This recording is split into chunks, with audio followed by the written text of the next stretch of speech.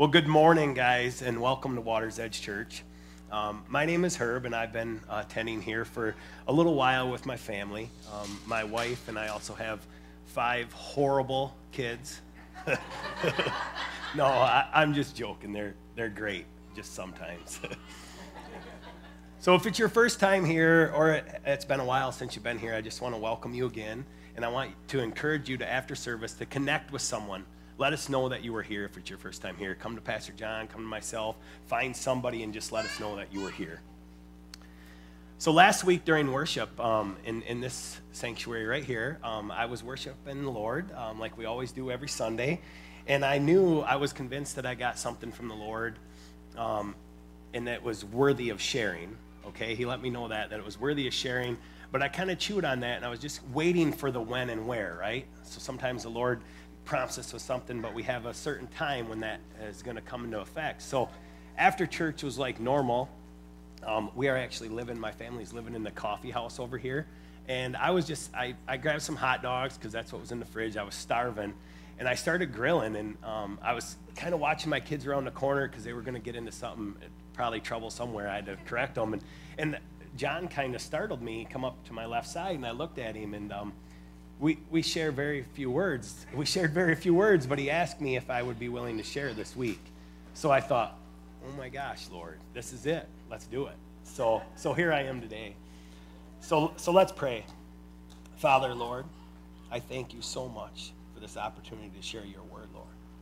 I ask that your Holy Spirit do the speaking, Father, and that you take me out of it and it be all you. Father, I thank you so much for your son, Jesus. I thank you for your promises and truth that we can hold on to during any storm that this world throws at us. So if I was to give this message today a title, it would be this. It would be Meet Them Where They Are. We're going to dig into God's Word today, so if you brought your Bible, that's absolutely great. But if you didn't bring your Bible, you can follow along on the screen. I think John put together some slides for me. So we're going to start. There's a couple stories I want to share with you from there. The first one is this. 1 Corinthians 9, verses 19 through 23. It says this. This is Paul's words. It says, though I am free and I belong to no one, I have made myself a slave to everyone, to win as many as possible. To the Jews, I became like a Jew to win the Jews. To those under the law, I became like one under the law, though myself am not under it, so as to win those that were under it. To those not having the law, I became like one not having the law, though I am not free from God's law, but am under Christ's law, so as to win those that had the law. And to the weak, I became weak to win the weak. I have become all things to all people, so that by all possible means I might save some. I do all of this for the sake of the gospel, that I may share in its blessings. How powerful are Paul's words in that right there? He did exactly whatever it took to meet people where they were. Exactly, to a T. So let's look at another one. Let's go to Matthew chapter 9, verses 10 through 12. While Jesus was having dinner at Matthew's house, many tax collectors and sinners came and ate with him and his disciples. When the Pharisees saw this, they asked his disciples, why does your teacher eat with tax collectors and sinners? On hearing this, Jesus said, it is not the healthy who need a doctor, but the sick. But go and learn what this means. I desire mercy, not sacrifice, for I have not come to call the righteous, but I have come to call the sinners. Let's back up one verse. Where did Jesus find Matthew to be sitting at his house and eating dinner? He says this. As Jesus went on from there, he saw a man named Matthew sitting in the tax collector's booth, and he simply said, follow me. He told him, and Matthew got up and followed him. Notice that Matthew didn't go to Jesus, did he? But yet Jesus walked by Matthew, and he simply said, follow me. Our Jesus meets people where they are. Let's go to Matthew chapter 9, verses 18 through 26. While he was saying this, a synagogue leader came and knelt before him. and said, "My daughter has just died." Let me say that one more time. The synagogue leader came to Jesus and said, "My daughter just died. But come and put your hand on her and she'll be fine. She will live." So Jesus got up and went with him. Jesus is going again. And so did his disciples. Just then, a woman who had been subject to bleeding for 12 years came up behind him. And at the edge of his cloak, she said to herself, "If only I touch this cloak, I will be healed." Jesus turned and saw her, and he said, "Take heart, daughter. Your faith has healed you." And the woman was healed. Let's look at that for just a second. Jesus was on his way to meet a dead girl that a synagogue leader just told him to go meet. And look what Jesus did. He stopped. He was distracted. This lady that had been bleeding for 12 years distracted Jesus. And he simply healed her and then went on to see this dying girl. And what happens next? When Jesus entered the synagogue leader's house and saw the noisy crowd and people playing pipes, he said, "Go away. The girl is not dead, but she's only asleep." But they laughed at him. After the crowd had been put outside, he went in and took the girl by the hand, and she got up. News of that spread through all the region. I encourage you guys, as Jesus was distracted, I encourage you to not get distracted by the world, but yet get distracted about what God wants you to do. Because he was distracted, like we are distracted, but make sure we're canceling out the worldly distractions. I searched this book that I just got done hanging on to. I searched it high and low. I searched it hard all week. I've searched it for a long time. And nowhere in this book have I ever found anything about Jesus making sure that someone had the same opinion as him or had the same political beliefs as him before he healed them.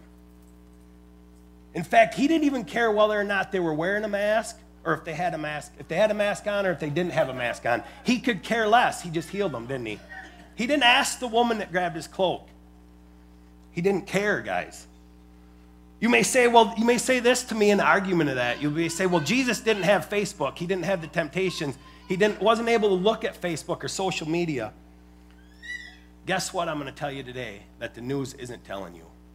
You have complete control over what you read, over what you write, over what you look at, and more importantly than that, you have complete control of how you respond to people.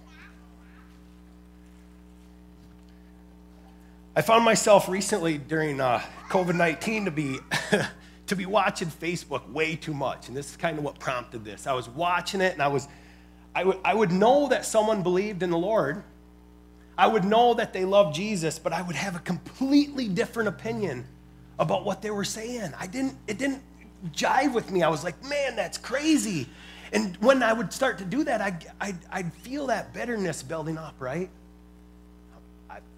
I was guilty of that. But yet what I did next was I think, critical. I really had to do like a heart check. And I think it's time that we all do just a little bit of a heart check sometimes and go back to the simple gospel. I mean, what do we teach kids? What do we teach them? You ask Jesus into your heart. Once you ask Jesus into your heart, you're all set, right? But we need to come back to that simple gospel sometimes, because here's the deal, guys. Pastor John, nobody in this service, I've only been here a little bit. I don't know a lot of you that great. And Pastor John, nobody condemned me. Nobody yelled at me for looking at Facebook. Nobody did any of that. But what I did is I started to dig into the Bible. I started to dig into God's word. I started to pray more to get rid of that bitterness. It's not me. I'm not intelligent. I'm not smart. But it's not me, guys. It was Jesus that could keep you from that bitterness. So dig into his word. Dig into what he has to say to you and pray to him. I can only think of one verse that completely pulls on my heartstrings. And if you've been to any wedding in your life, I am loud, so that's good. But if you've ever been to any wedding in your entire life, you've heard this verse, 1 Corinthians 13:13, and it says this: 3 things remain, right? Faith, hope, and love. What's the greatest one? love is the greatest one. I encourage you. So I realized quickly during my prayer time and during my reading of the word, I realized quickly that my opinion on social media did not matter. Didn't matter. I realized that Jesus doesn't care, like I said before, if someone's wearing a mask or they're not wearing a mask, if you're voting for Trump, if you're voting for Biden, he could care less. I also know that I never have ever heard or seen anyone come into the knowledge of the Savior of Jesus Christ by putting my opinion on social media. No one's ever called me and said, hey, your opinion on social media, I want to know who Jesus is more. That's never happened. That's not the way it's intended, guys. We as believers' job is to not condemn people into believing and knowing Jesus, but rather to love them and let the Holy Spirit do the convicting. Our job is to meet people where they are, because Jesus did not play favorites, guys, and neither should we. I'm also aware that every year there's a Back to Church Sunday. It's designed to get people that attend church regularly to invite someone to church that particular Sunday, right? So if you don't go to church and you see someone in here and they're going to invite someone to come back to church that particular Sunday, right? I think it happens in October. I always get a kick out of this. I always laugh at this because guess what, guys? Every single week is Back to Church Sunday. If you're not inviting somebody, if you're not conversing with someone and talking to them about church, you're probably not doing the right thing that week, okay? Someone needs to know. Someone needs to get here and learn the word. It's not us. It's not us doing it, but it's Jesus doing it. It's the word of God.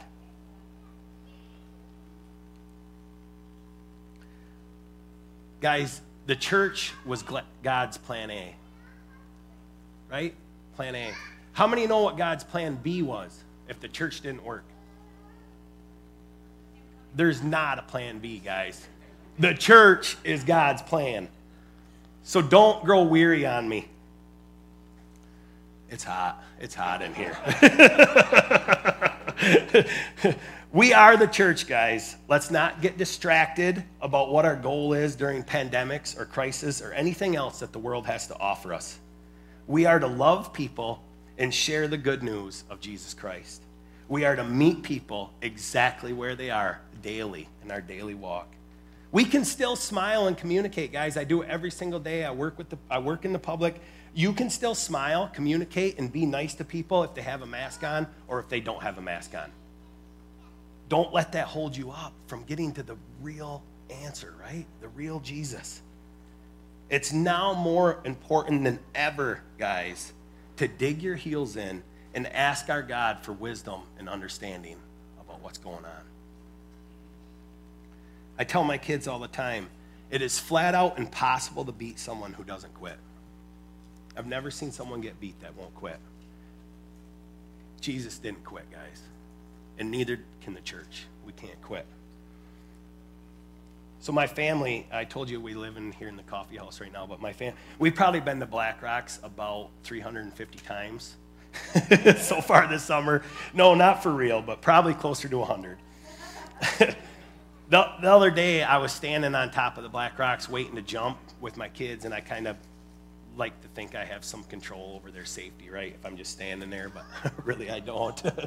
And there was a bunch of people up there, and I recognized this guy, and he was kind of nervous about going his first time, so I just started to converse with him, okay? And then we started to talk more and more, and I realized quickly that he was from Chicago, that his family was with him, that he had a young boy with him. I looked at his boy, I guess in 5 to 7 years old, okay? And well, we were all jumping, and his son hadn't jumped yet, okay? He had jumped numerous times, and then all of a sudden I jumped in, and my kids were jumped in, and I like to stay at the bottom a little bit longer than most just because I like to, like I told you, control it and make sure they're safe, right? And I seen the guy jump, and he came up, and then his son was on the edge, and his son was thinking hard about it. And I could tell at one point, you can tell when you look someone in the eye, and you can say, oh, they're going to do it here right away. So I just stayed there, and he did it. And when he did it, it was a louder noise probably than when I make the water. Like he hit completely flat out. He wasn't vertical. He was horizontal to the water. And he hit, and Like I say, he's 5 to 7 years old, okay? And when he came up, I was just watching, I was just observing. I knew it had to hurt him. When he came up, have you ever been in the water with someone in there? The fear, the look of fear on their eyes is just so obvious that you know something's going on in his mind. Well, his dad started to go towards him, and I was a little bit further back. I was probably this second row.